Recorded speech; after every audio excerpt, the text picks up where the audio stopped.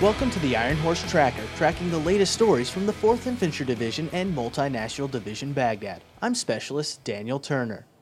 Weapons are found throughout the country of Iraq, either from past wars or caches used against coalition forces. Specialist Christopher Herff tells about MND-B soldiers who discovered 2 of those caches in the Rashid District of Baghdad.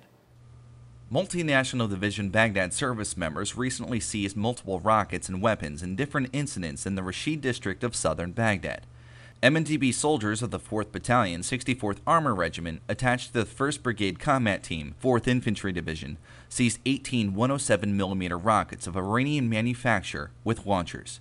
The raiders, soldiers with the 1st Battalion, 22nd Infantry Regiment of the 1st Brigade Combat Team, 4th Infantry Division, also seized weapons during a security patrol in western Rashid. Soldiers of the 1st Battalion, 22nd Infantry Regiment, the regulars, captured 3 rocket-propelled grenades and 75 shotgun rounds while en route to a nearby combat outpost.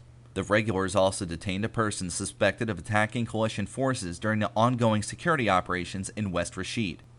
The Raider BCT continues to conduct clearing operations in support of the Baghdad security plan to create a safe and secure environment for the people of the Rashid District and Iraq. Specialist Christopher Herff, Multinational Division Baghdad Public Affairs, Iraq. Agriculture is vital to life in Iraq, and irrigation is a key to helping crops flourish. Multinational Division Baghdad Soldiers with the 2nd Stryker Brigade Combat Team, 25th Infantry Division, are visiting the Canal 42 Pump Station and Pump Station 1 northwest of Baghdad. These pump stations are manned by Iraqis and help provide irrigation for the farming communities by taking water from the canals and pumping it throughout the area. The Stryker Brigade Soldiers say these pump stations show the Iraqis are taking control of their own country and doing what it takes to make it stable again. Water is not the only issue in this area, though. Electricity is hard to come by as well, and the pump stations require electricity to pump water.